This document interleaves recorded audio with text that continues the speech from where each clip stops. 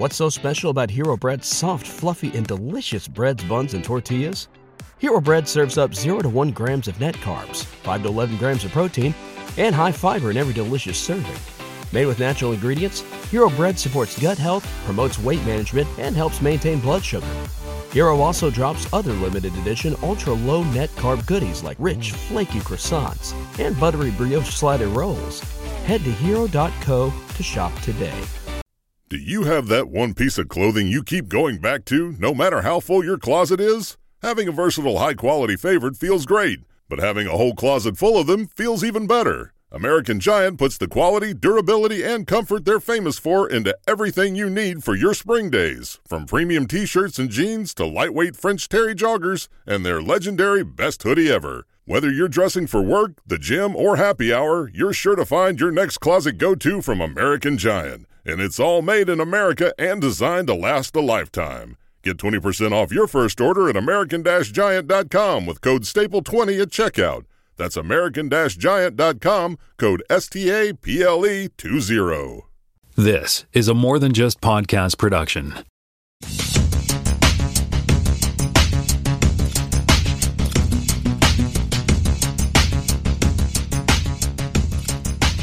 Welcome to this podcast.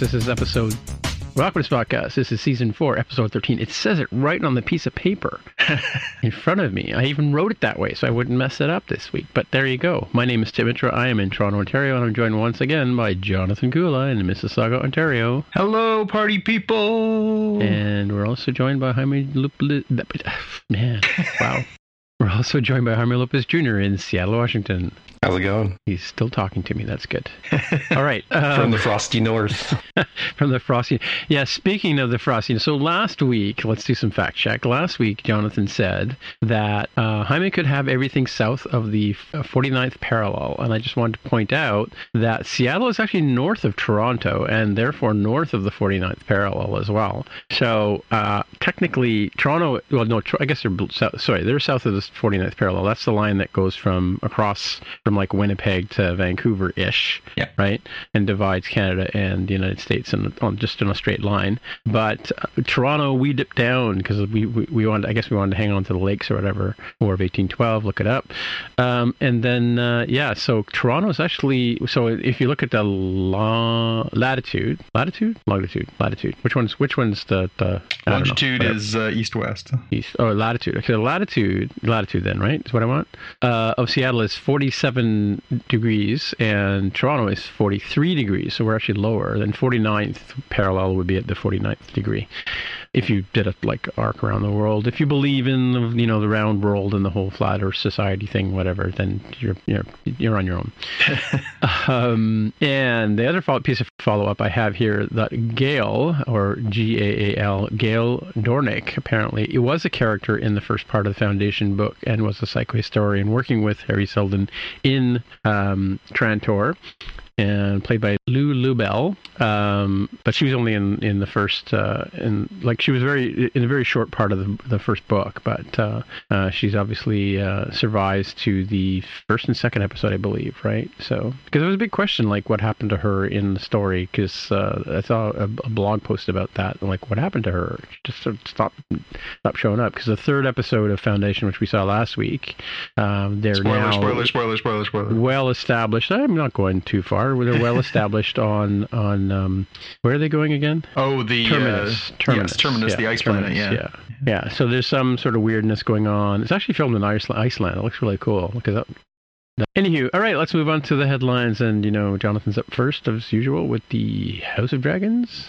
Yeah, we got a more robust look at House of Dragons. We had a teaser trailer drop this week. We had seen some stills so far that had sort of seen some of the characters. This was our first sort of actual look at, things moving around. It wasn't a lot of taste. It really just sort of gave you a sense of the sets and the characters, a little bit of sense of foreboding. They set the scene, obviously. It's 200 years before the the events of Game of Thrones. This is, of course, the prequel to the HBO classic series. I thought it was an interesting trailer. We get to see Matt Smith with his blonde, long locks, which is an unusual look. You're so used to seeing him with his dark hair, so that's interesting. And yeah, just a little taste of that world, although it really doesn't sort of spell out the stakes or what's going on there. We just obviously know that this is about the Targaryens, the dynasty that relied on dragons to rule the Seven Kingdoms. Hope it ends better than the last one. So I think there's a little trepidation on the behalf of fans. And also I think it's funny how quickly we forget. I mean, Game of Thrones was the biggest collective sort of television live experience in a long time. I'm curious to see if this series can rekindle that. Did you guys watch? No, I haven't seen this one yet. No. Yeah, it's kind of interesting to see. Targaryens, right? Sorry. Yeah. It's did they say it was like a few hundred years prior to Game of Thrones, right? Yeah, 200 years is what it says in the trailer. Yes. It's kind of interesting to see, that Game of Thrones kind of style, the cinematography. We get a look at a little bit of a different Iron Throne, and this will be the first time in live action, I think, that we'll see the Targaryens flying their flag and etc. Right? Like, it's always mentioned in Game of Thrones, but they're a fallen house, and their sigil is shown, but it's not like you get to see people wearing the armor, flying the flag and stuff. So it's going to be something a little different, I think. So there's that angle to go into it. Yeah, I mean, I guess there's lots of ground to cover there. I'm always a little trepidatious about prequels, given some past experiences. I think they'll do a good job. Obviously, they've really been mindful. They did try a few different angles on what they would do for a next Game of Thrones experience, and the fact that they chose this one, he says that they must have seen the potential. I don't know. I always have a real struggle with prequels because, well, in one case, we kind of know how this ends. We know that by 200 years later, the Targaryen dynasty has fallen. We know that, the dragons have gone by the wayside. So, like so many prequels, it sort of gives you a sense of what kind of beats you might hit. The flip side of that is it was such an amazingly imaginatively depicted world on the television program that there's hope that even if it's a little predictable, it'll be really interesting to watch. The drama is usually really good. The acting quality is very high. So even if it's a little bit prescriptive, maybe the quality will just be high enough to sort of push you past that. All right, next up, we have some news from Variety.com that Disney Plus is going to do a spin-off from WandaVision focusing on the character of Agatha Harkness, played by Catherine Hahn. Interesting news from today. Apparently, WandaVision head writer Jack Schaefer is going to be the writer and executive producer. And of course, Catherine Hahn will be back in the titular role. If they don't call it Agatha all along, I think that's a missed opportunity. But I wonder about this kind of stuff. So obviously, they go into these shows with the best of intentions. They start with characters that are established that Wanda and Vision, Bucky and the Falcon. I am interested to see if this is the sort of start of the next trend. If there's breakout characters from some of these shows, are we going to see, a Captain Carter series? Are we going to see, series like this one? And now that they've done this, I think it's really interesting to see if we start to see spin-offs of spin-offs of spin-offs. Yeah. I mean, people definitely love what the actress did. People found the character, I think, pretty interesting for at least most of the run. I think there were some quibbles on the typical Marvel ending that it sort of has at one point, but I kind of wonder where they're going to go with this. I mean, it's let's not forget that Loki wasn't exactly a hero in general, but the specific version of Loki we got is the hasn't learned how to not be a bad person character. So it is conceivable that they could take a villain and make something around it. And there is sort of the if you take the Broadway play Wicked, which is the Wizard of Oz, but told from the Wicked Witch of the West's perspective, they could go that route with it and do something a little unorthodox. By the way, tangent here. Did you guys see the post about Sarah Silverman taking exception with Catherine Hahn playing Joan Rivers in an upcoming biopic? No. I can fill in the deets. Yeah, apparently, I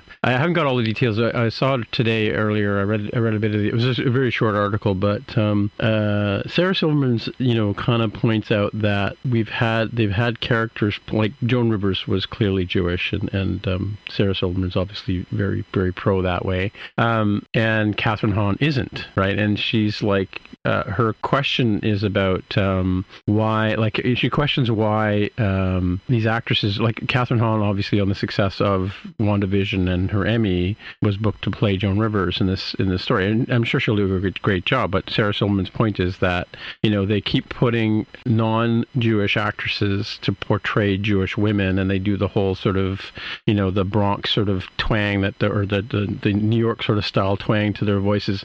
The case in point is Marvelous Miss Maisel. The actress there is not Jewish either, right? So anyway, Sarah Silverman has an interesting point there. It's kind of a different kind of whitewashing, if you think about it. Thoughts? I think this comes back to the same stuff that we've talked about before, which is, where do you draw the line on all these things? Can somebody who's not blind play somebody who's blind? Can somebody who's not hearing impaired play somebody who's not hearing impaired?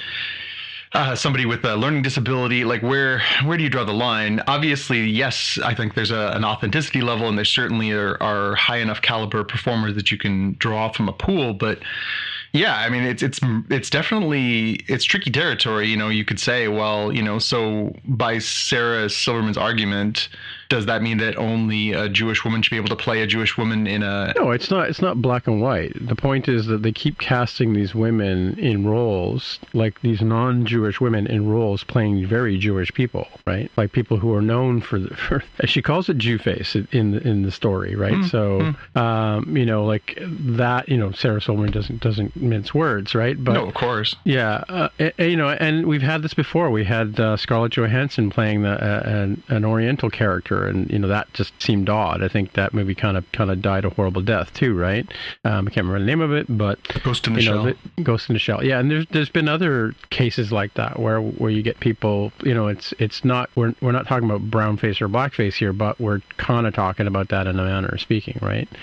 Yeah, it's tricky. I mean, I don't know. I struggle with that one for sure on where the lines are anymore. Obviously, there are plenty of people who can play the parts that are appropriate, that have, a background. I mean, I think we've come a long way from, the 1940s and 50s movies where we had, white actors playing incredibly bad Asian stereotypes and things like that.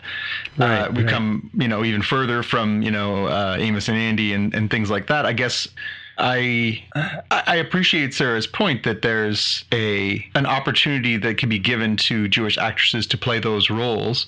I just struggle with where that line is anymore. If there's an obligation or if that should be a consideration, that's a really tricky one. Yeah. I mean, I'd be curious from your perspective.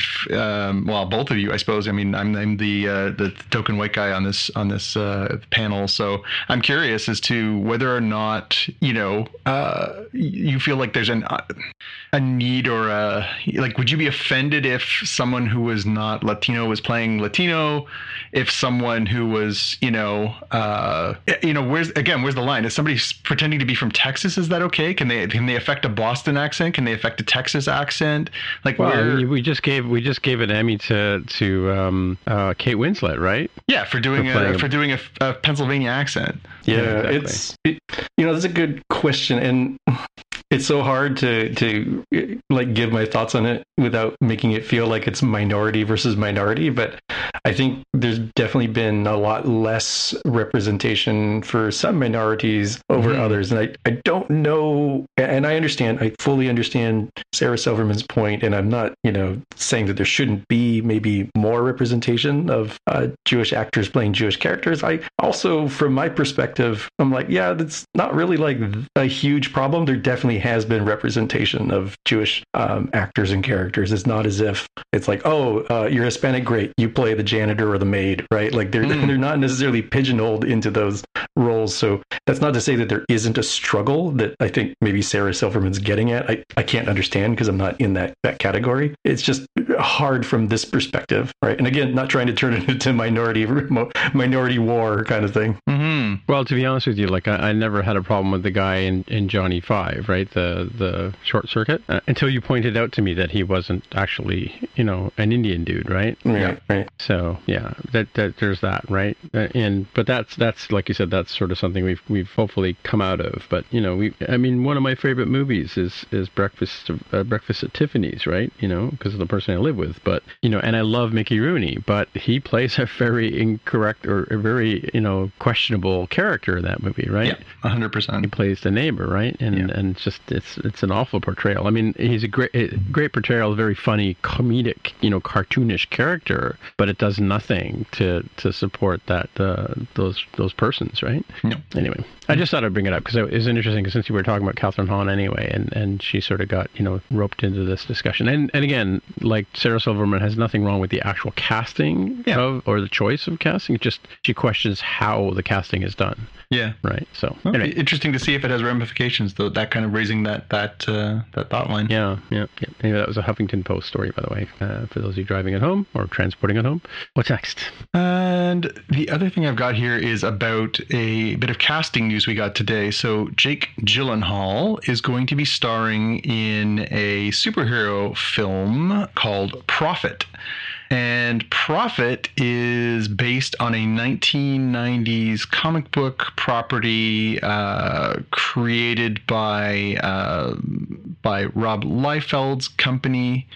And I don't know if, I assume, Tim, you haven't, I don't know, Jaime, if you've read Prophet. Prophet was sort of a little bit derivative of Captain America. It was centering around this guy who basically gets these superhuman powers back during the war, and then he sort of has these long stretches of life, and he's this sort of super soldier type character.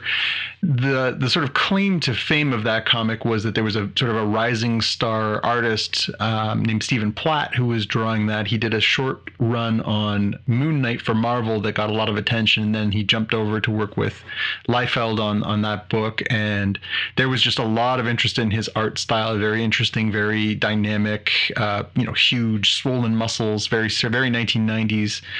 And it's to me, it's very interesting that this is moving forward as a film project, just because it is so far past its initial wave of interest. I like Jake Gyllenhaal. I think he's good. I think this has the potential to be something good. I wonder if it will be able to rise above the crowd in a very crowded field of superhero flicks, and whether or not it's gonna resonate in any way. And I don't know how they capture the sort of quality that the art style and that era of comic storytelling had. I think if they can find a way to capture that, it could be very interesting, just because it was that sort of, huge guns, huge muscles, kind of, swollen era of comic books in the 1990s. I wonder if there's going to be sort of an ability to capture that feel within the book, or within the movie. I don't know. I don't know how to feel about this one. Jaime, did you ever read Prophet? I didn't, but I just Google searched to see some images, and I'm like, oh, yeah, I kind of remember seeing this character on the shelf. Mm-hmm. I'm not familiar with the character. I am kind of wondering, because this is Rob Liefeld, will they not show the character's feet on screen? Look at Google image search and tell me what this person's feet look like. Man.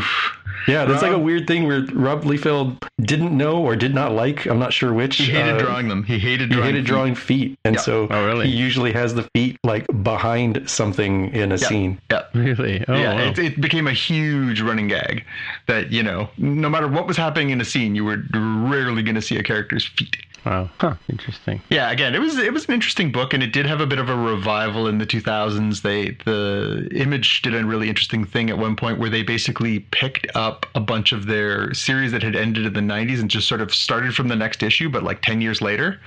Like, where would they have left off, and put some interesting creative teams on them. Prophet was one of those, and I read those at the time. It wasn't bad, but I really do wonder whether or not this is going to have any legs. It does raise a question because, I mean, like, you know, like I had no idea who Judge Dredd was, right? You know, until Sylvester Stallone did a movie, right? And, you know, of course you knew who he was and all that kind of stuff. And then, of course, they did the Dredd movie again. And I think that might have had a little bit of chance to sort of survive in the theaters because Stallone had done the original movie, right? But I kind of wonder, like, the other one is Spawn, right? That's another character that, you know, and the new one, the Spider Guy one, that's out right now with what's his name? The guy from that movie, Tom Hardy. Venom, yes. Venom, thank you. Yeah, like I had no idea who Venom was. I mean, like I've been, you know, a Spider-Man fan since I was a kid. You know, people know Spider-Man, they know Batman, they know, you know, they know Bruce Wayne, they know Superman, they know those characters, right?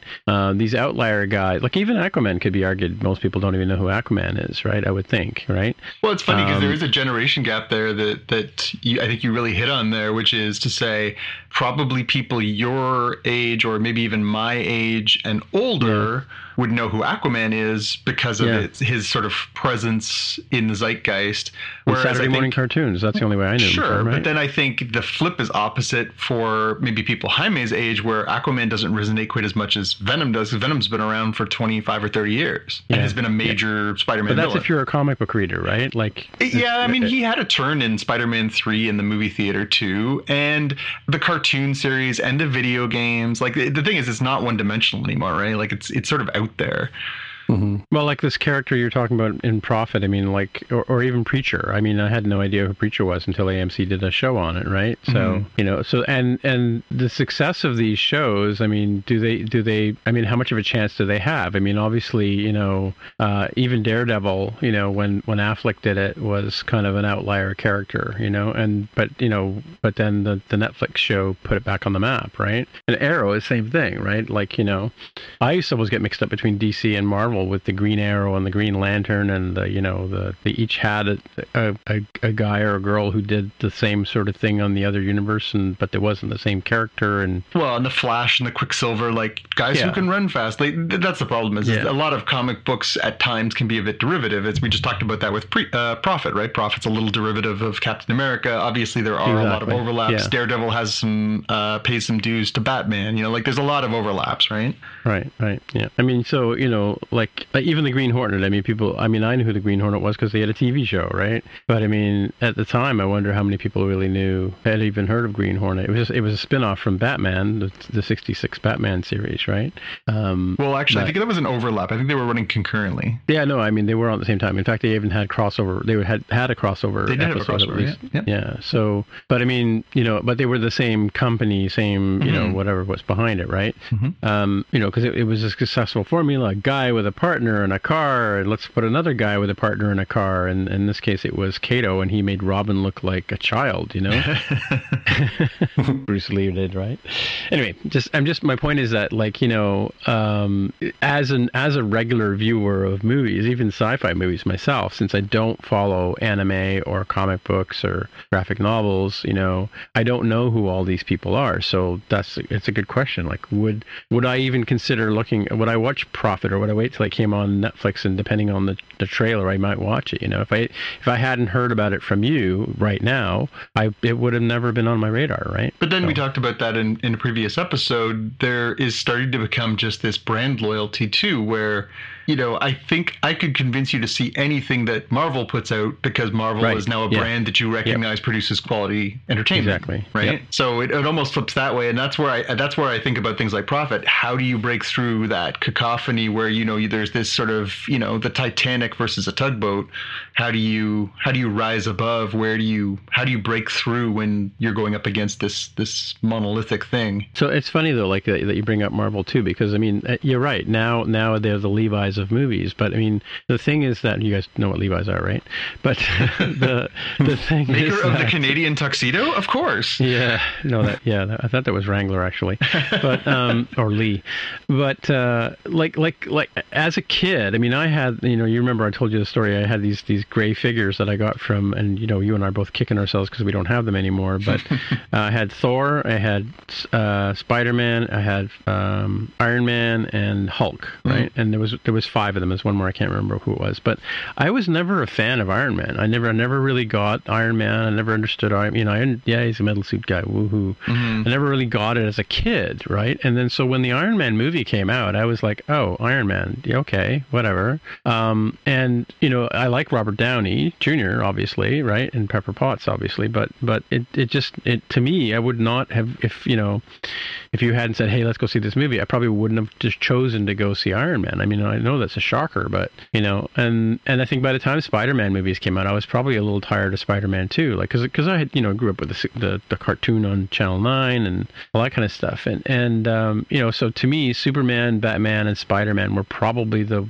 3 main characters on my radar as growing up, even as a young adult, right?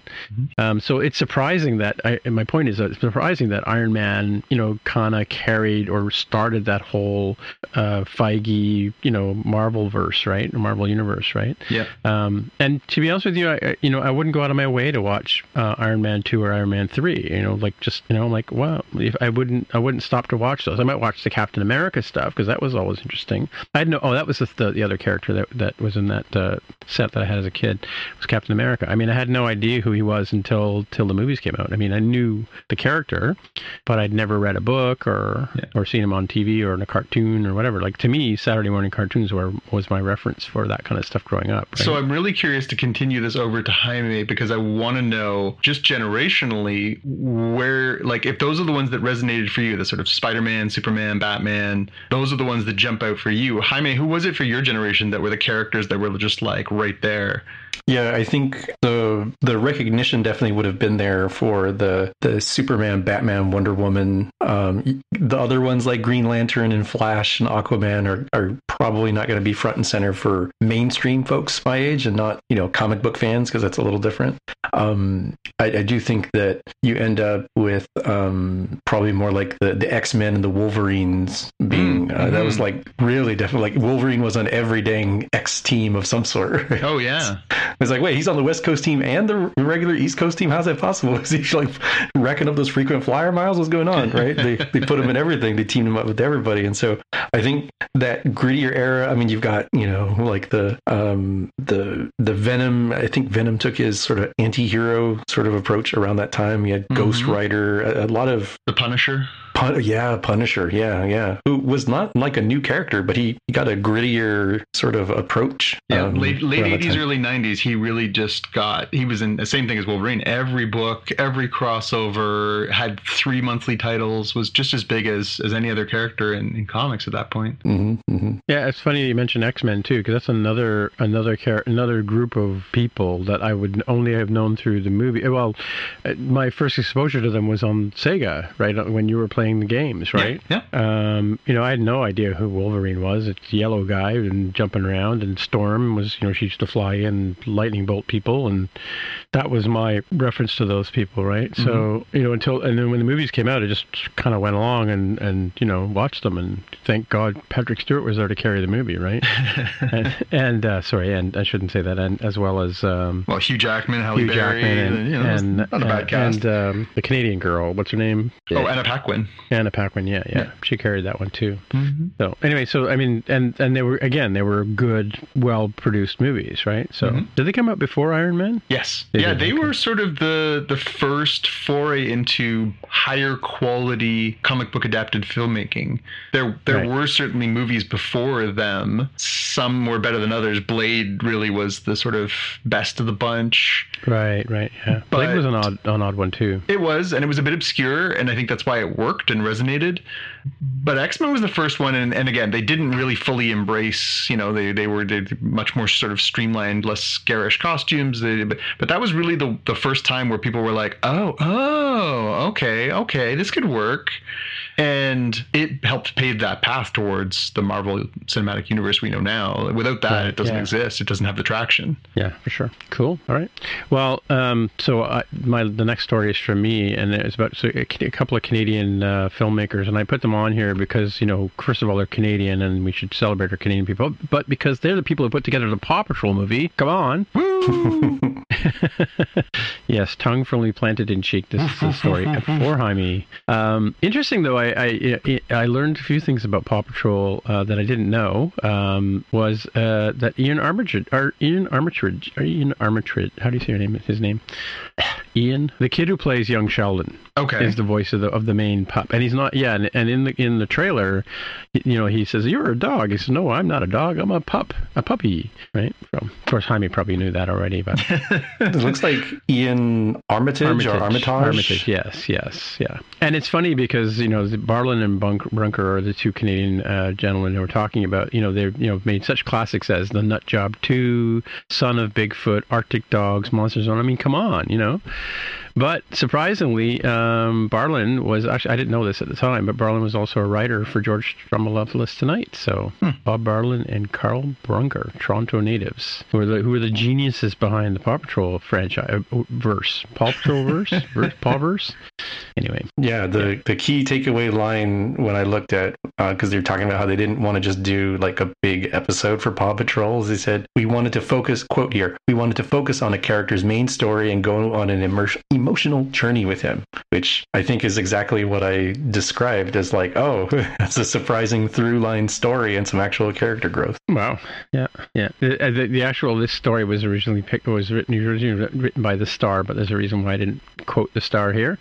They've something about like they I don't know, they had some sort of pun that the Canadian that I've got the link here from didn't bring over, which is kind of funny, which is how I spotted it in the first place. But we put it up there for Jaime's sake anyway. Alrighty, well, kids, we're at that part of the show where we start talking about Star Trek Lower Decks, season 2, episode number 9. It was spelled in Klingon, I believe, on the title screen today. So I'm going to go with Wedge Juge, as it was spelled out on IMDb. So, and again, we're just going to do sort of a loose recap this time again, or just hit the high points. But so we start off in the Cerritos, where they're about to go on a long trip. They're going to be traveling for quite a while at warp speed. So the captain decides to let the crew have some R&R, and so the Lower Decks crew are hanging out in the cafeteria as they do, having their breakfast, discussing their bridge buddies that they're going to be hanging out with. So everybody's got Mariner has to go hang out with the captain, which is what a drag. Well, that's her mom, Yeah, her mom. Tendi has to hang out with Dr. T'Ana, who's her bridge buddy, and of course Rutherford is going to hang out with Shax, which is going to be lots of fun, right?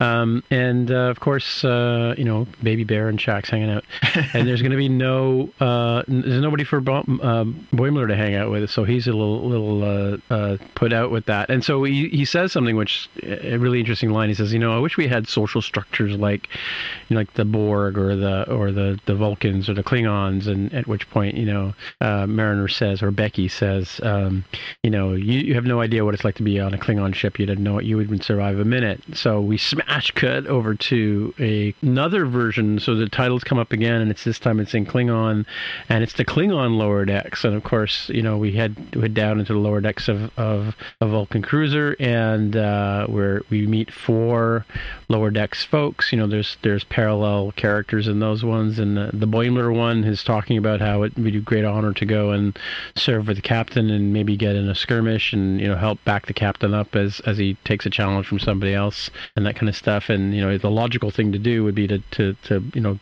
put yourself in this position. And one of them screams out, logic, what are you, a Vulcan? At which point we smash cut over to a Vulcan ship. They're joking about Vulcans in the one line. They say, avoid death and cower is the Vulcan way.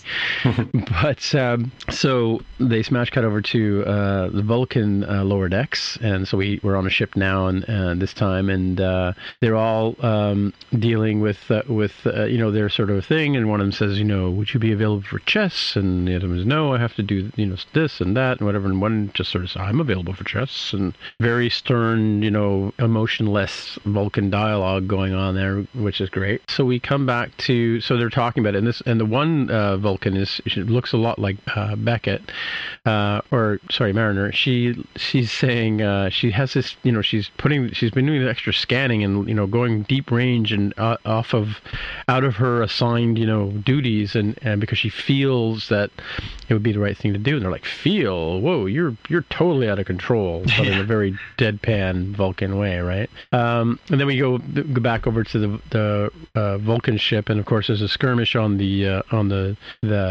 bridge as one of the lieutenants takes on the captain to try and win the captain's seat, and I thought it was interesting that as the captain pushes the blade into all the Vulcan's chest, you get that sort of, I thought, purple blood, because you remember in Undiscovered Country they had the purple blobs of Klingon blood flowing around.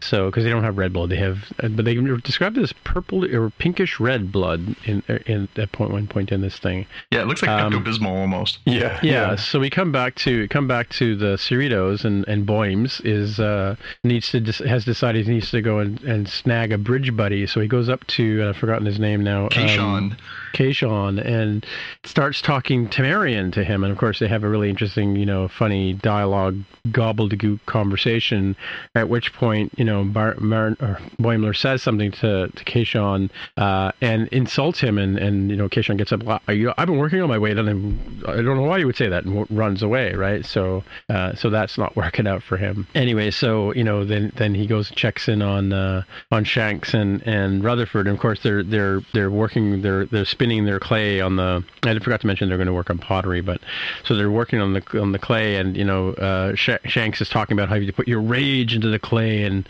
force it into being and that kind of stuff, and I forget what Boimler says to him, but he gets quite upset with Boimler. Well, he basically insults his weight accidentally by using the wrong Temerian phrase, right? Oh, no, he talks about Bajor. He says, "Is this what you like to do back on Bajor?"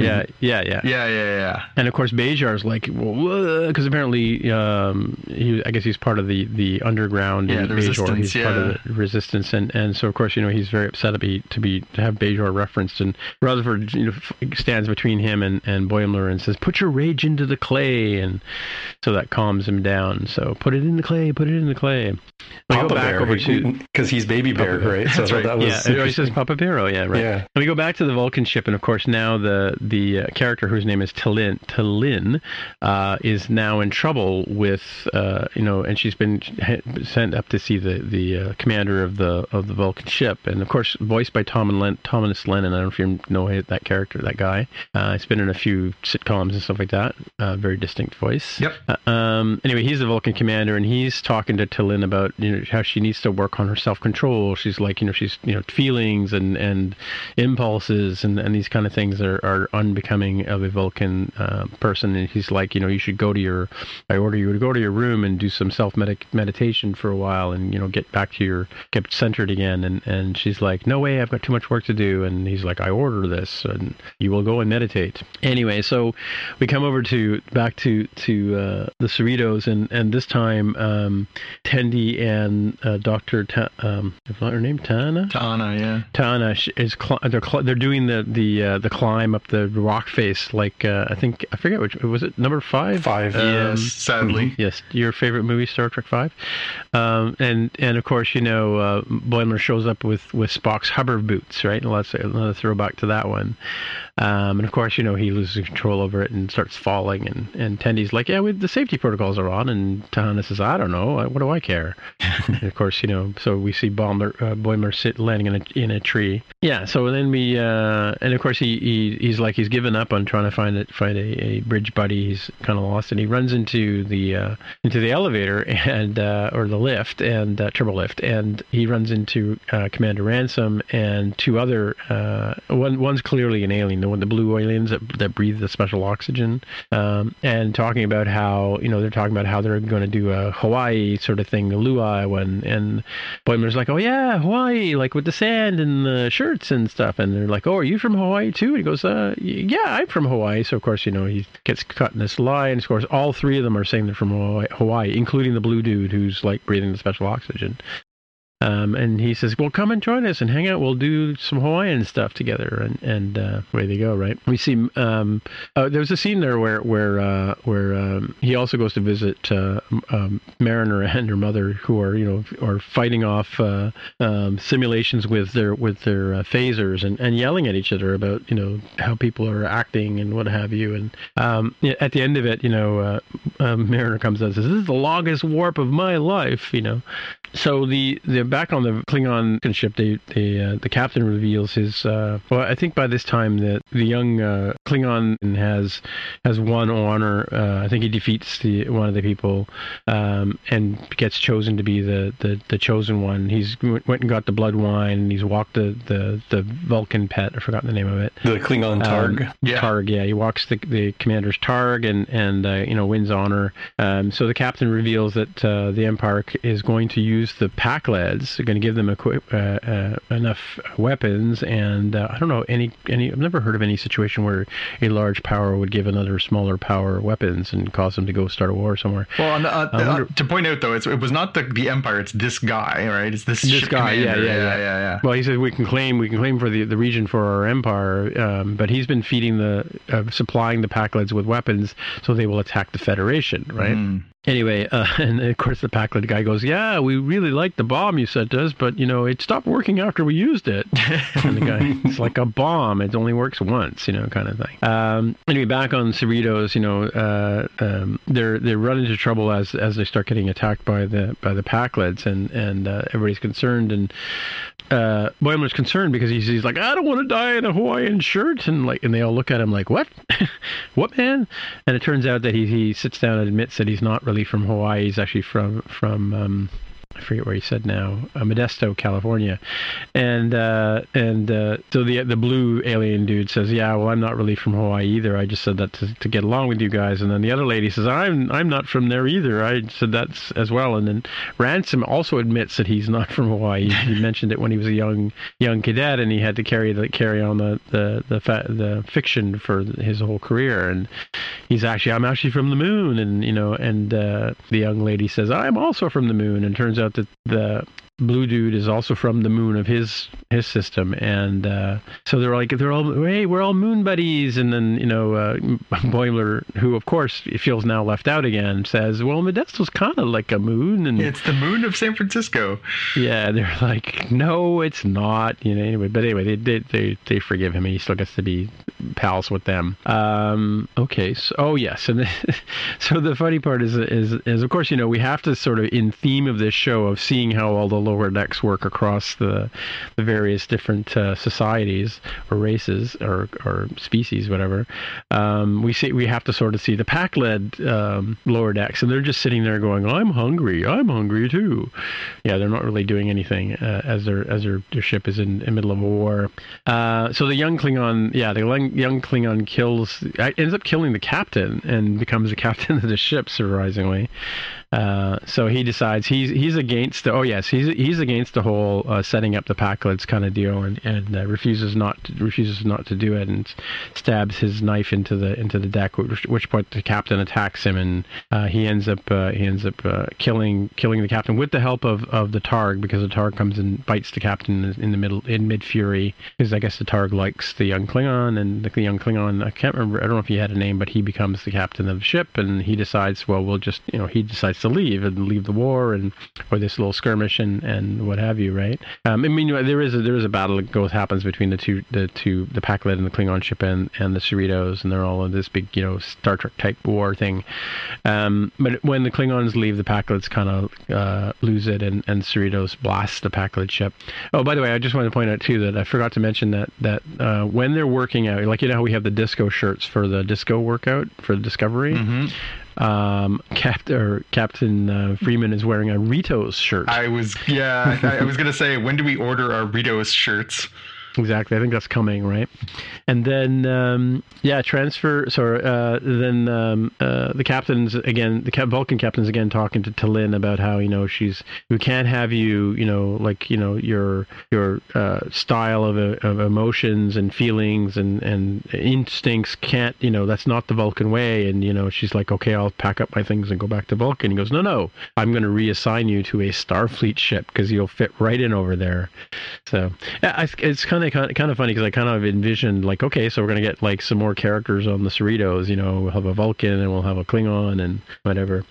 And I think the best joke is at the end there when after all said and done, we go and see the Borg lower decks folks as the titles of the show run, and of course in the Borg they're all just they're all plugged into their sleeping, what do they call those charging stations or whatever, their key charging stations, and of course they're just standing there being charged, right? Because that's what you just plug yourself in the computer when you're a Borg, right?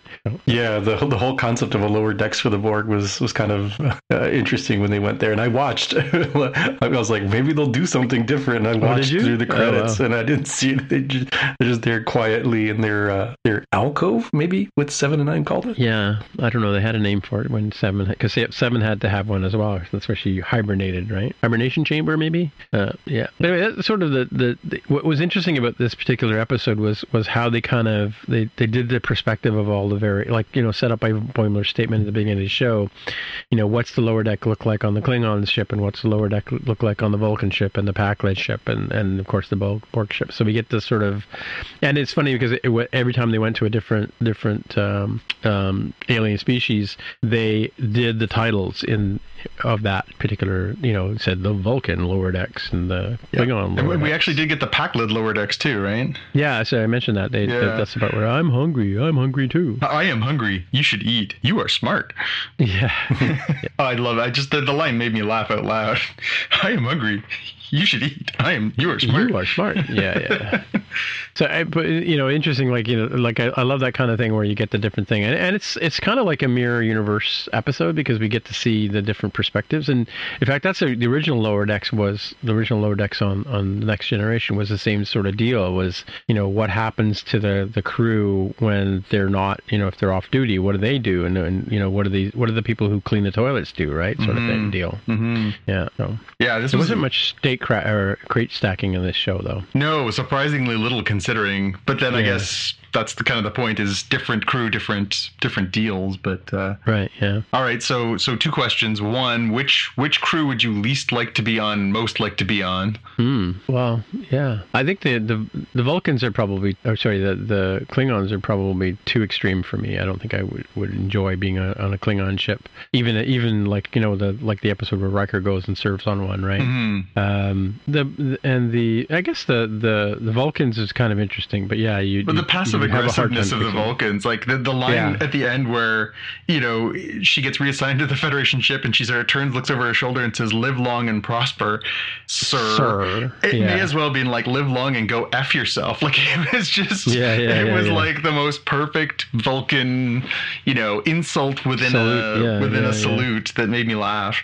Yeah. Sorry, Jaime, I cut you off. No, I was thinking that the Federation ship is probably the easiest to deal with because the Klingon ship would be full of danger as people either intentionally trying to hurt you or just accidentally hurting you in their boisterous celebrations. And then the Vulcan one would be hard to do. I mean, you saw how the running joke was like, you're getting kicked off the ship because of your emotional outbursts, right? Which are completely calm, you are rational. Out of control. Yeah. Yeah. Acting like a child. Yeah. Now, from the episode, I also enjoyed the "cry havoc and let slip the dogs of war" phrase. A nice little tip of the hat to Christopher Plummer Chang. line. Yeah. My favorite quote from the episode, I wrote this one down because it made me laugh, is from the first scene on the Klingon ship when they're going their separate ways, and the one guy says, "Save me a seat at lunch. Unless I die an honorable death, then someone else can have it." Right. Right. Yeah. Also, avoid death and cower was also like, I just love that they're like, the vaguely racist statements going back and forth. Live long and prosper. Yeah. Live long and prosper becomes avoid death and cower. Yeah. Yeah, it was good. Again, I think these guys are on a roll. I thought last week's was extremely funny with the holodecks playing on all the Star Trek tropes. This one is a little more accessible just because it's pretty much straight as it is. You do have to know obviously a little bit about the different races, but I thought this was super funny. I loved Freeman and Mariner playing what seemed to be Federation Clue, where they were like, I think it was the chef in the, hallway with the, sniper rifle that can shoot through walls. And she's, you always think it's the chef. And she says, yeah, because we have replicators. What the heck do we need a chef for? That's always sketchy. Is that what they're yelling at each other about? I kind of missed that. That's what they were. So the first scene, they're having the sort of the holodeck fight thing. And then she calls her back up to her chambers and her quarters, and they're playing that game when they get the call that they have to go investigate this anomaly. Yeah. I also like that the Pakled chip that says red alarm. Red alarm. Yeah. Oh, and the best one was when they were on the Vulcan ship and they were talking about how, this Vulcan was having emotional outbursts, even though from our perspective she's not having any of them. And they talk about punitive spiritualism. That is the best thing I've ever heard. That's like the most perfect encapsulation of people who are devoutly religious. Punitive spiritualism. Yeah, you have to be punished. 10 Hail Marys and 5 Our Fathers, and I love that phrase. That is so good. That is what I strive to avoid with every fiber of my lifetime is punitive spiritualism. Well, and it's like the one woman who says to Lynn says, I had to scan because I was trying to look into these weird anomalies or what, and the other Vulcan says by definition anomalies are weird. Yes, yeah. Or strange. So is T'Lyn coming to the Cerritos? I don't know. I mean, that's what I was sort of like. She reminded me of Mariner, right? Well, she's the crap disturber of her team, right? Yeah. Even though by our standards, she's, incredibly capable and thoughtful and creative, but they don't value any of that, right? Yeah, I think the Klingon dude was Boimler, right? Am I right there, or do you think it was Rutherford? Yeah, I think he was supposed to be sort of the by the books character like Boimler. Right. Yeah. I did like that they Mark Evan Jackson, who is an actor, he was Sean on The Good Place, the big bad villain from Hell and The Good Place, and he was also on Brooklyn Nine-Nine as Kevin for a long time. He did 2 of the voices on this week's episode too. He was that the sort of sandy-haired Vulcan, and he was also the blue alien whose race I cannot fish out. We'll have to look at next week on there. He did 2 of the voices, but he has such a distinctive voice. I immediately grabbed hold of it. I was like, I love Mark Evan Jackson. He's so good. Yeah, it was really I enjoyed this episode. I'm sorry that I had to take notes because I would just sit back and watch it. It would have been fun. Oh, this one will be worth. I mean, so much of this season will be worth the rewatch. I've rewatched a couple of them a few times. Sometimes Xavier and I can't line our schedules up, so we watch them, and I'll just sit and rewatch them with him when he watches it. Just 'cause they're really clicking. They're really clicking. This has been a great season. Yeah, we watched it together today because he's here today, obviously. All right, so I guess we should talk about What If next, right? Yes. What if the Watcher broke his oath and Jonathan got what he wanted again? And the oath is not to interfere. Not to interfere. Yes. So just the 30-second recap coming off last week's episode where we have this sort of ultra-aware Ultron who is, inside the Vision's body and is empowered by the Infinity Stones and has now basically become this, sort of semi-omnipotent creature who can see through the multiverses. The Watcher decides to sort of go through and do a greatest hits from this season of What If and cherry pick all these characters from the different episodes to create the Guardians of the Multiverse. So he gets Star-Lord T'Challa, he gets Captain Carter, he gets Frat Boy Thor, he gets who am I missing? to Zoe Saldana character. Oh, that's right. Gamora. He gets Gamora last year. And he doesn't choose Tony Stark. And it basically brings them together so that they can, an evil Doctor Strange or this Doctor Strange Supreme.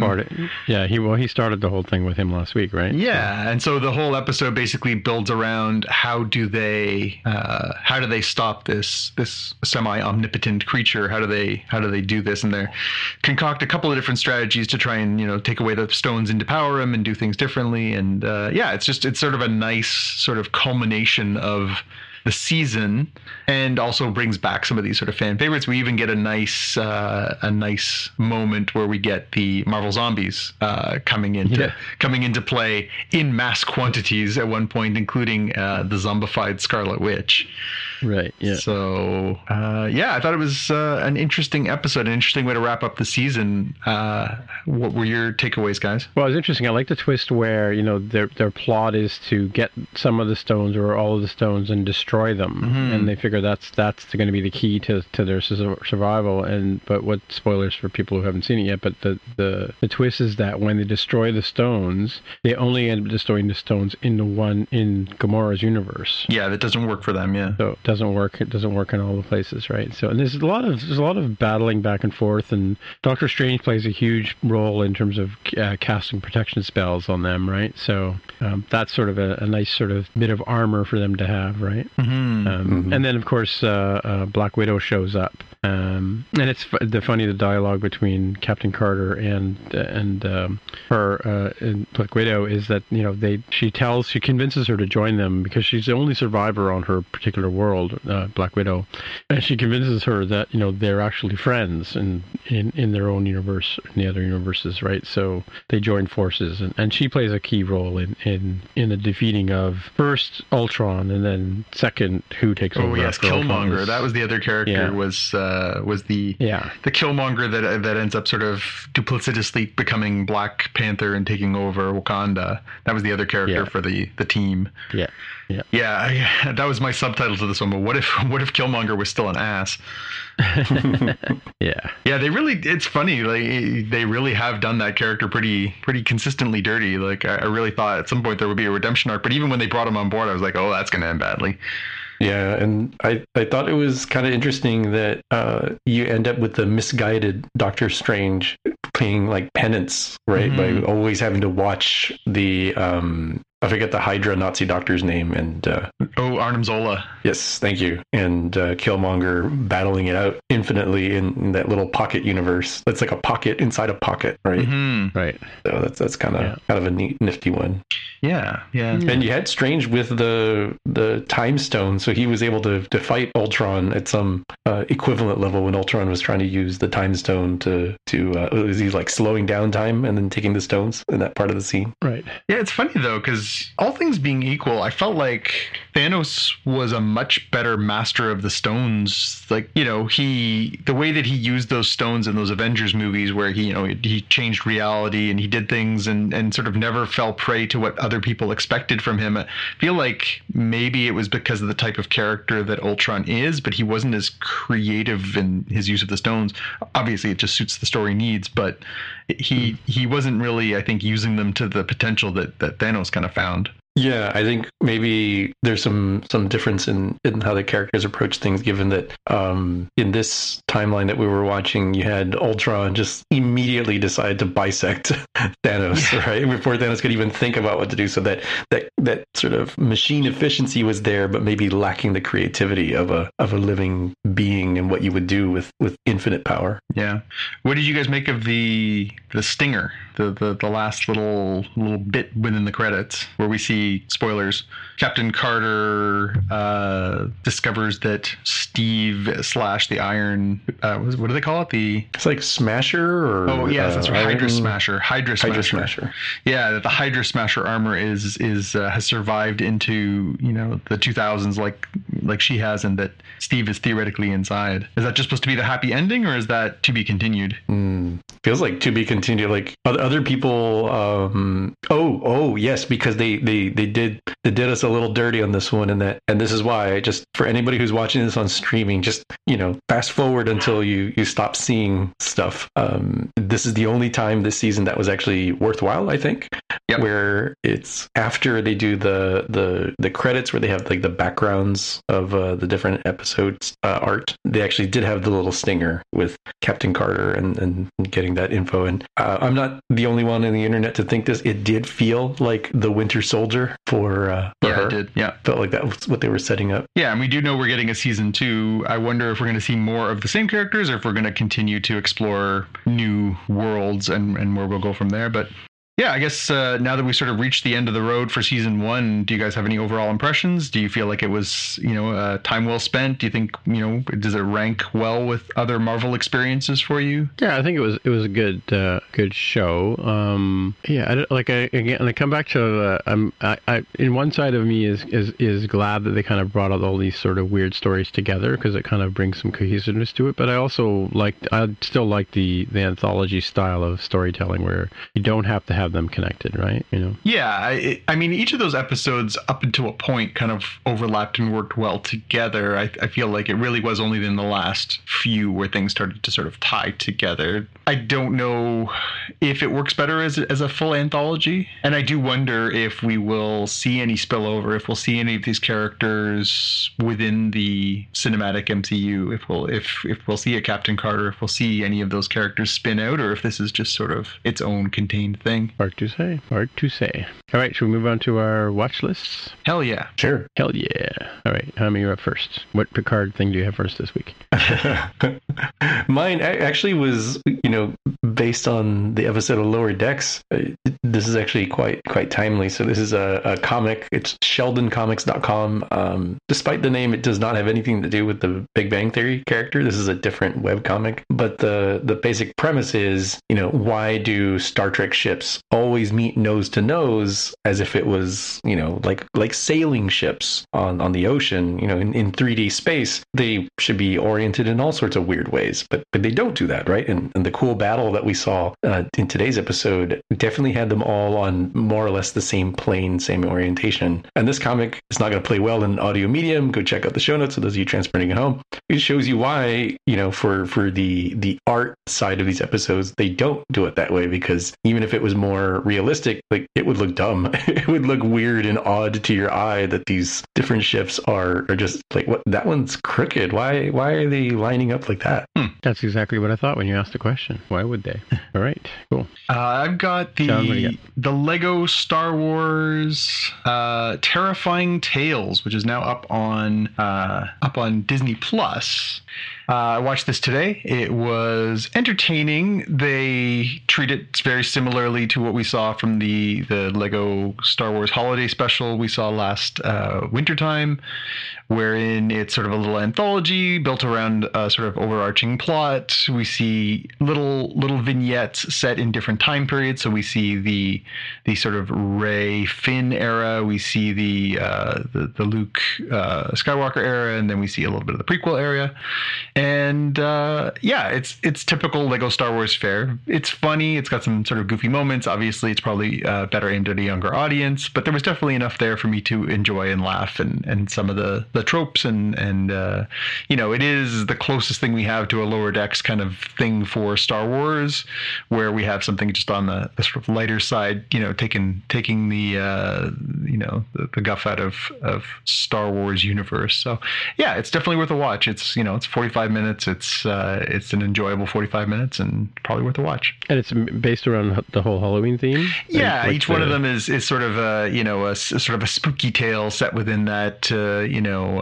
Instead of doing the story of the monkey's paw, they do the story of the Wookiee's paw. They sort of go these different sort of directions, and they're telling all these stories inside of Darth Vader's abandoned old castle, and it's sort of the haunted house kind of theme to it. Again, always very sort of kid friendly. it never goes very far. There is sort of a zombie motif at one point with sort of the Night of the Living Dead, but it's the battle droids and Roger. There's some funny stuff in there that again it sort of picks up off of taking some fun and taking some of the fun stuff out of the Star Wars universe. It's like I say, it's definitely worth it. All right. Well, I've got a couple of things here. No Time to Die opens tomorrow as we record. Actually, it opens today. I think there were some showings today, surprisingly. Yeah, and I looked at the sort of seating plans for the IMAX in particular. It looks like they're selling seats in pairs and then a space between them. So they must have some sort of algorithm that shows you the available seats based on the number. Because I noticed that one person had bought 3 seats together, and they must have some algorithm to do that. But of course, I think the first day you're going to see this thing, it's going to be packed, or it's going to fill up quick. Some showings had sold out already, but yeah, it'd be interesting to see that. I want to see that one on the IMAX, but maybe we'll wait till midweek when the furor dies down. Did we went the second week, right, John? We didn't go the first week to Shang-Chi. Oh, well past that. I think we actually saw it 4 weeks out. Oh, really? Okay. Yeah. Okay. So that's the tricky part is if we want to see any of these movies that are coming out in October on IMAX, there'll be a faster rotation just because there's more volume of movies coming out. So we'll have to sort of see what makes sense if we feel comfortable, obviously, going to different types of shows.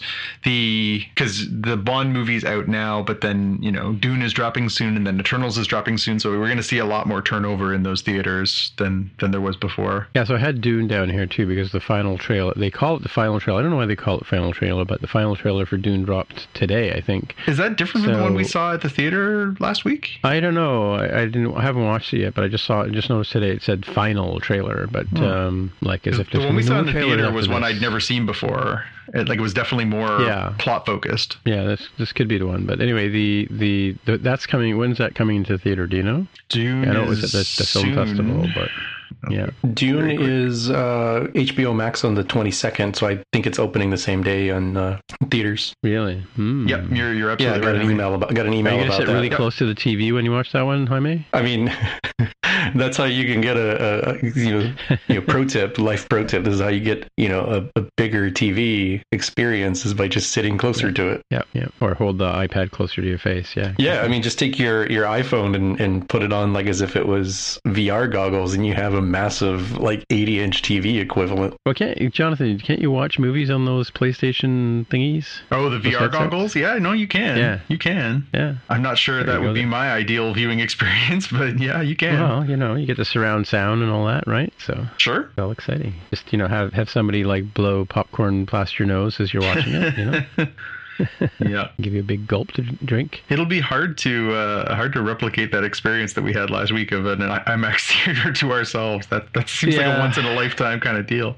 Yeah, we didn't have a 10-second rewind though. That's the only problem. That's true. It would have been nice if we did. That would have the only thing that would have made it perfect is if we could pause just so we can make wise-assed comments while we watch. Yeah, exactly. Or I could go back and watch the parts I slept through. That would also be good. Yeah. The good news is coming to Disney Plus in November, so you'll be able to catch up. Yeah, I noticed that Free Guy is already on the Disney, right? Mm-hmm. Alrighty. Okay. Well, I guess is Black Widow free and clear now, or is it just still... this week? It's now free for anybody who has Disney Plus. Hasn't seen it, right? Well, we recommend you watch Black Widow and Free Guy. Mm-hmm. And when you get around to it, you watch Shang-Chi. But your mileage may vary. So I guess that's it for another week. So until next time, Jonathan, how do we find you? You can always get me on Instagram and Twitter as @JPK News. Alrighty, Jaime. Why would we want to get? Why would we want to get in touch with you, Jaime? Yeah. Why would we want to get in? Jaime, what the hell, right? So Jaime, how would we get in touch with you? I'm on Twitter as @DevOfTheHair. All right. My name is Timitra, Timmitra. Oh, one more thing before we go. One more thing. There is one more thing. This is a couple of days past the anniversary of Steve Jobs passing 10 years ago. And I'm part of a group called James Dempsey and the Breakpoints. I call myself a conditional breakpoint because that's a coding joke. But so we put together a song called One More Thing. James Dempsey wrote it, and he asked a bunch of us to provide background vocals and guitars, and one of the guys even played a didgeridoo. So there's violins and strings and electric guitars and stuff like that. And we're all singing this song called One More Thing, which is a tribute to Steve Jobs. And the lyrics are all things that Steve Jobs would have said during his keynotes. So give it a listen, enjoy, and all that kind of stuff. And until next time, we'll see you in the future. Bye. Bye. You've been listening to the Spotcast podcast. If you want to find out more about the podcast or see the episode show notes, visit the Spotcast website at spotcast.com. You can get in touch with us on the website or follow us on Twitter at Spotcast. If you have feedback or questions, send us a tweet with the hashtag AskSpotcast. If you like the show, please consider recommending us to a friend, writing a review on iTunes, or pledging any amount at patreon.com/Spotcast. You can find details on how to help us on our website, spotcast.com/sponsor us. Thanks for listening, and we'll see you in the future.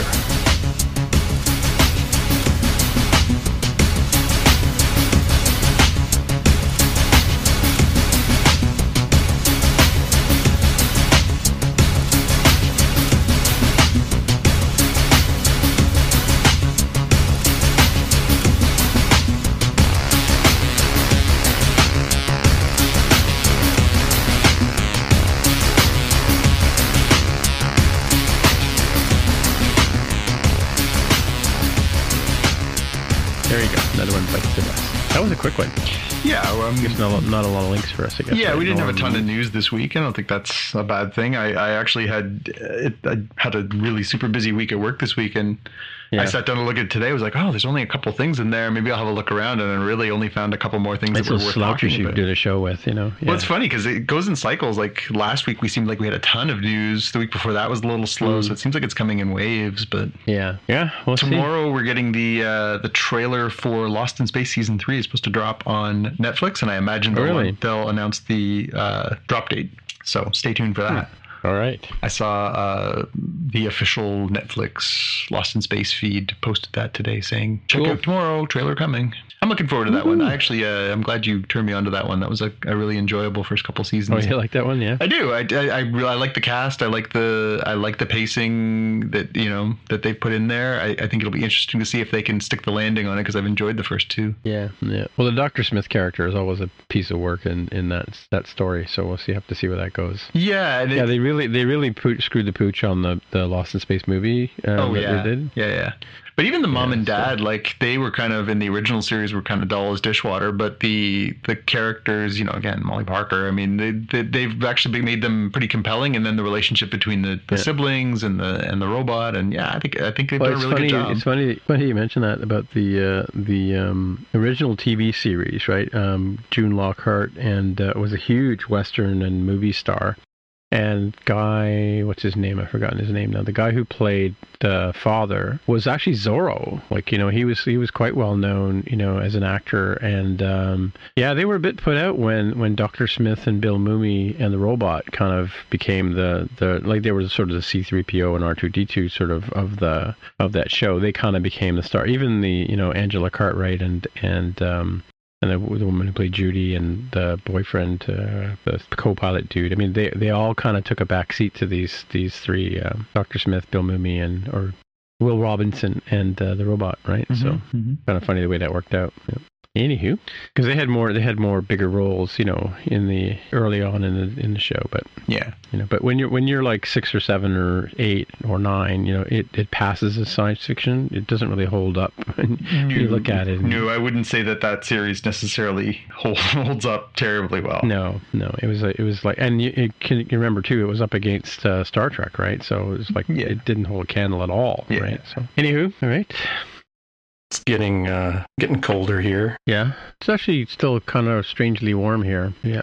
Let's see. Hey, normally it would be like, it would be getting down in weather, the leaves would be turning color. Thanksgiving is, well, I don't know about you, honey, but it's our Thanksgiving this weekend. And Moose Day. Moose Day. Moose Day, yeah. So apparently, on Moose Day, by Moose Day, the leaves have all changed color and, pretty cold and rainy and whatever, but it's been like summertime weather here, like I mean, not typical summertime weather, but like 20 degrees, which is, unheard of. Yeah, I'm looking at the current weather. It claims it is 64 Fahrenheit, which is 17, almost 18 in Toronto. And right now it is 54 here, which is around 12 Celsius. Yeah. Cold. And you're considerably later in the night than we are. So it's kind of interesting that you're staying that warm. Well, we get a warming front coming off our Lake Ontario that tends to generally keep the Toronto area warmer. Plus, we're further south. We'll talk about that on the show. Yeah. It's funny because you see the forecast and Buffalo is getting hammered and they're just on the other side of the lake from us. But yeah, it's because of the warming effect of the lake that we don't get quite as pounded as they do. They're hammered with what? Snow, cold weather, really bad conditions. Oh, I thought you meant it's snowing today. I'm like, what? No. Typically in the wintertime, though, they get like way, way, way worse treatment than we do because by the time those storm fronts go over the lake, it warms and it rises the air and it's not nearly as bad. We don't get it as bad as Buffalo does. Well, and before global warming, we would have had snow by now for sure. Usually end of October was sort of when we would sort of see flurries or a little bit. Now, usually it's not till mid-November. Yeah. I mean, I used to always say that November 14th was when it would start snowing because when I lived in Owen Sound, there was a guy who used to paint November 14th on the front of his plow, or he would paint something every year, and I just remember seeing November 14th. And I remember going into a Halloween party when I was in college in Belleville, which is about maybe 110, 120 miles from here, Jaime. And I remember going into the party and it was clear and coming out at 12 o'clock and it was white. Like as far as the eye could see, we were like, it was fall when we went in. The clock struck November 1st and it was like, there was snow. Mm-hmm. Yeah. I mean, Carol's birthday is the 4th of November. By that time, it's the worst weather ever. Rainy, miserable, sweaters and all that kind of stuff, right? So yeah, I'll see you and raise you January the 11th. Well, by then we're in the depths of it. You could have hung on and been born in March. Yeah, I was already like a little bit late, so I don't think my mom would have appreciated that very much. No, probably not. Considering I came out at damn near 10 pounds too. I was going to say you could have come out at 11 or 12 pounds. I could have come out like luggage at that point. Yeah. Mm-hmm. Mark's not here. No, it is Mark. Let me in, man. I was going to say, we're going to devolve into Cheech and Chong. Cheech and Chong, yeah. Are you familiar with the Cheech and the Chong, Jaime? I am, and I've seen the the originals that are uncut and everything instead of being the for TV on Comedy Central, and they change a lot of the drug stuff in particular. Oh, do they really? Wow. Yeah, oh my gosh, I can't remember which one. I'm gonna pretend it's Up in Smoke, but when Cheech's cousin or something totally just loses his mind for no reason, if you've only seen the Comedy Central broadcast stuff, but it's actually he got the space coke and is completely high off his rocker, but you miss that because you don't see him going into it, so you're like, why does he look so weird and angry and just flies off into space? Right. And that's why, kids, we don't mess with classics. That's true. Well, it's exactly. But they started out as they used to do records. I guess they were stand-up comedians first, right? Because they didn't do movies until they had a whole series of probably got to be 5 or 6 albums where they had done before they did the movie, sort of thing, right? Mm-hmm. That's where this is the classic, Dave's not here, man. That comes from the record days. I guess they must have done live shows, eh, John? Back in those days? Oh, yeah, for sure. Yeah, I mean, there was a whole series of comedians like that. I'm trying to think, the one guy became a director. He worked with a lady. They were hilarious. It was, I know who you mean. It's, that guy with the girl. That guy on that show with that thing. Yeah. Yes, I know exactly who you mean. Elaine May and...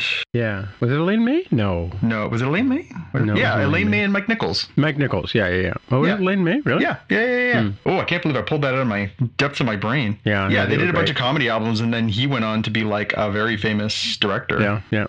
And then, but they also did TV shows too, right? They were TV writers as well. And then there was Bob Newhart. Well, he was hilarious on his own. Yep. He did the one-sided phone calls. Yeah. What else is going on? Any baseball to talk about? No baseball. Baseball. Well, Jaime and I both had our hearts broken on Sunday, so baseball season's over. Well, it is from my perspective. I mean, there's really. I was hoping either the Blue Jays would get in. If they couldn't get in, I was hoping that the Mariners would get in, just so that there would be something different to root for in there. Now it's just a bunch of teams I couldn't give much of a crap about, and and the Yankees were knocked out, and the Cardinals were knocked out. 2 teams I despise. So not much more I could wish for, other than, I guess, I don't know. I actually did watch the Dodgers Cardinals game last night, because I despise the Cardinals, being a Reds fan for a long time as well as a Blue Jays fan. So I wanted them to lose, and they lost in spectacular fashion on a walk-off home run by the Dodgers. So that made me feel really good. And I don't know if I'll keep watching, although the next round, the San Francisco Giants are playing the LA Dodgers for the first time in the playoffs, which is fascinating considering those two are, storied franchises. And also, they were the 2 best teams in baseball by a distance this year, so that could be a really entertaining series. I might dip into that one. Jaime, are you out now that the Mariners are out? You're just like fully into Seattle Kraken mode? We still got a few more days. The season for us doesn't kick off. See, I'm even using the wrong terms here. It doesn't start until Tuesday. Hit the ice, Jaime. Hit the ice. Hit the ice. Drop the puck. Drop the puck. They'll spend their first like 5 games away to start the season, because the Climate Pledge Arena is still getting finished up. Oh, that name, man. Wow. Yeah. So the old Key Arena is Climate Pledge Arena, and they will drop the ice for the home opener against Vancouver. Yeah. So they start away at Vegas, and then they'll be at Vancouver. And that should be drop the ice. Where did you get that from? Well, drop the puck, hit the ice. One of those. Drop the ice. See, I'm just getting used to it now. Strap him on. That Seattle Vancouver thing has potential to be a lot of fun, because obviously there's, I wouldn't say maybe you can tell me, Jaime, is there a big rivalry between those cities as is? But it could be a lot of fun because they're so close, right? Yeah. It's hard to know what will happen, because you're growing a fan base here, but there is a natural thing of like, well, Vancouver's right there. There's a lighter rivalry between Seattle and Portland Seattle and Vancouver in soccer, and in soccer it's really the Sounders versus the Timbers in Portland. But there is no Portland. Correct me if I'm wrong. There is no Portland NHL team, so it seems like a natural thing to create a rivalry with Vancouver. One major pro. I mean, obviously you can debate that for MLS, but really the Blazers are it, right? And I'm led to understand that there are actually some Blazers fans in Seattle now, which seems sacrilegious, but I guess since there are no Sonics, that's what you got to do, right? Yeah, no Sonics for when did they leave? 8? Way too long. Way too long. Like 13, going on 14 years, and nothing in sight. A lot of energy was spent on like, well, maybe they can build the arena, maybe they can get a team, and then maybe they'll also get a hockey team, and they actually have a live hockey team starting, and there's no end in sight for the NBA story. So it'll be interesting to see what happens here. Yeah, I honestly feel like every single day that there's not a team in Seattle is a disgrace for the NBA. I truly do. I think the circumstances under which they got moved to Oklahoma City are reprehensible, and there was such a good fan base. There's such a history of good basketball in Seattle. The fact that there's no team there is genuinely disgraceful. So here's the thing. I've got a watch list for Jaime, right? You have to watch these movies in the next little while. The first one is called Slapshot. And that's a must see. That's you'll love that movie even if you don't like hockey. But Slapshot is a great movie. Okay. Youngblood is another one I was waiting watch. to see if Youngblood came out of you. Yeah, awesome. Youngblood is Rob Lowe as a young Canadian wannabe star. No, he's American in the movie. He's American. That's the gag. Is that he comes up from the States. The goaltender is Keanu Reeves. Yeah, Keanu Reeves at 18. Keanu Reeves. Yeah, and I think one of his first movies. Yeah, Patrick Swayze's in that movie, yeah. Then Le Boys might be a stretch for you, but that's an interesting one. And there's another movie, too, that's not on this list, but it's called, I think it's called, it stars Keir Dullea. Let me just look it up here. Actually, when I met him, I talked to him about this movie. He's like, oh my God, nobody's ever brought that movie up. Paperback Cowboy, I think it was called. I saw it once when I was sick. Keir Dullea. Let's have a look at this here. Anyway, there's a Mighty Ducks and The Miracle on Ice, but I wouldn't watch those. They're not going to you're not going to get much out of them in terms of hockey. But so the flying like goose or duck wing thing that they do in Mighty Ducks is not the flying V. Yeah, that's not legit strategies in the modern NHL. No, I think the hockey movie high watermark is Jean-Claude Van Damme's Sudden Death, where they're in the old igloo at Pittsburgh during the middle of a game, and he's trying to prevent this like terrorist attack. So he's fighting off the bad guys while this NHL playoff game is happening, and at one point he ends up playing goalie for the Penguins. It is spectacular in its nonsense, but yeah. And this other one is not really, it's a hockey movie. The hockey's in it, but it's kind of interesting. It's called Paperback Hero, and that's the one with Keir Dullea. It's a real sort of odd duck of a movie because and there's some pretty big names in it, surprisingly. But I don't even think Jonathan's even seen that one. No, I haven't. That one. Definitely, check those ones out. Slapshot for sure. Yeah, Slapshot talks about it. That really speaks to where hockey was, particularly in the American zeitgeist in the 1970s, where everyone just regarded it as just these Canadian thugs on ice beating the crap out of each other. There's a movie called Goon too. I don't know if you've ever seen that one. Have you seen that one, John? Oh, Goon. Yeah, that's what's his name? Sean. Sean from the Spengler, right? Stifler from the American Pie movies. Pie. Yeah. Sean William Scott. That's the fellow's name I'm trying to pitch for.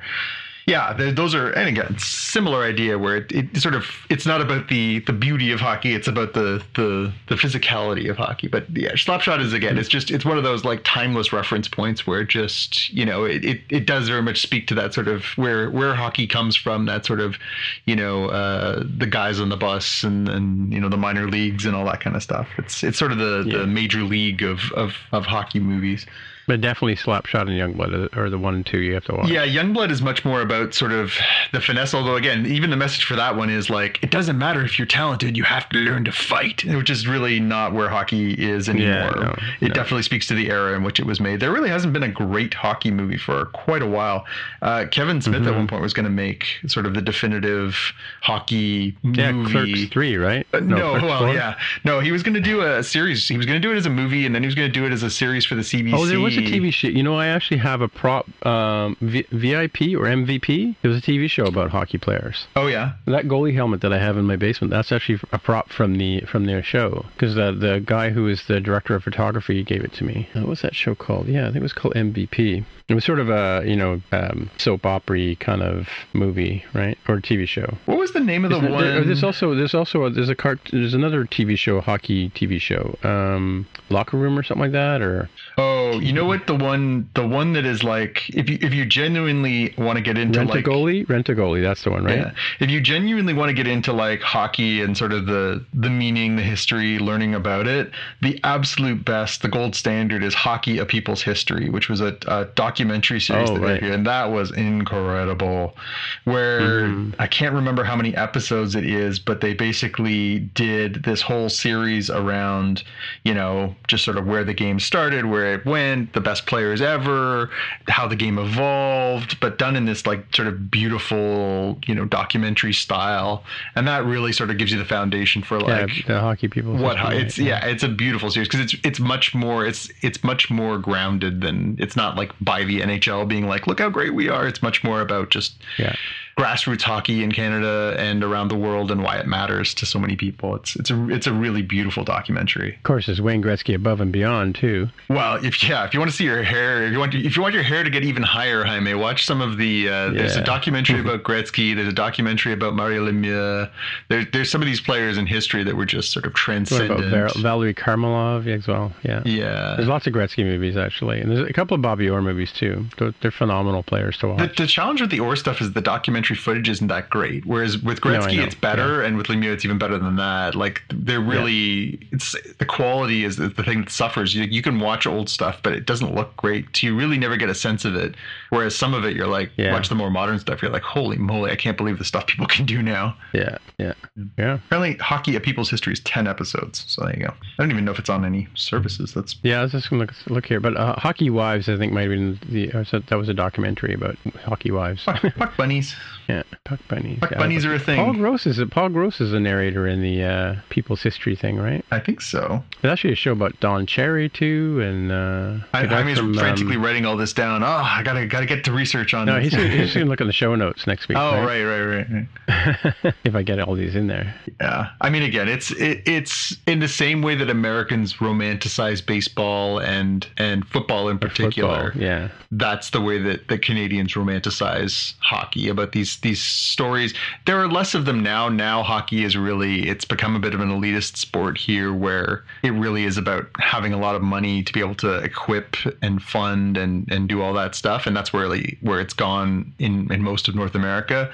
But for a long time, hockey was about kids just strapping on a pair of skates and playing on the pond until they got good enough to try out for a team and getting good enough to keep going up the ranks. And there are all these beautiful stories of little kid in the middle of nowhere who rose out of all the obscurity to become the best player on the ice.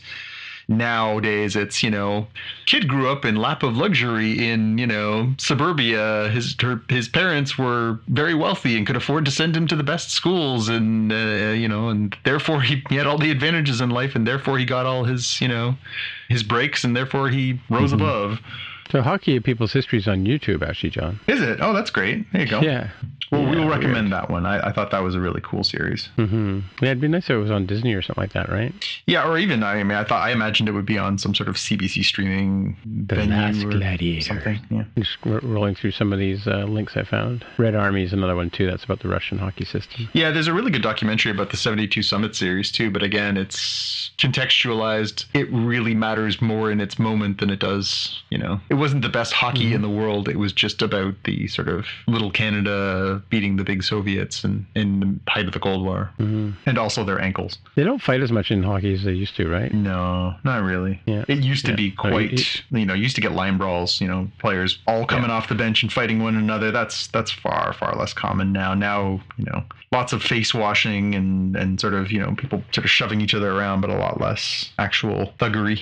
Yeah. And there's been a real pushback on that stuff too, just because of the concussion stuff. And there's been a few cases of players who have had, brain trauma and have had, post concussion syndrome and have had long-term mental health problems and suicide problems. And so all of that sort of has become very, very muddled. Yeah. Honestly, I don't miss it. I don't miss the fighting in hockey. I never really, obviously the thing in hockey was the idea that, the referees can't see everything. So it was an opportunity for the players to police their own behavior. But now in a world where you have like 40 cameras aimed at the ice and that players will get suspended or disciplined, like it's not as necessary as it once was. And now it just really becomes, it seems like, coonery. Yep. All right, I got a computer over here that's looking for my attention, so I got to go over there and deal with that. Cool.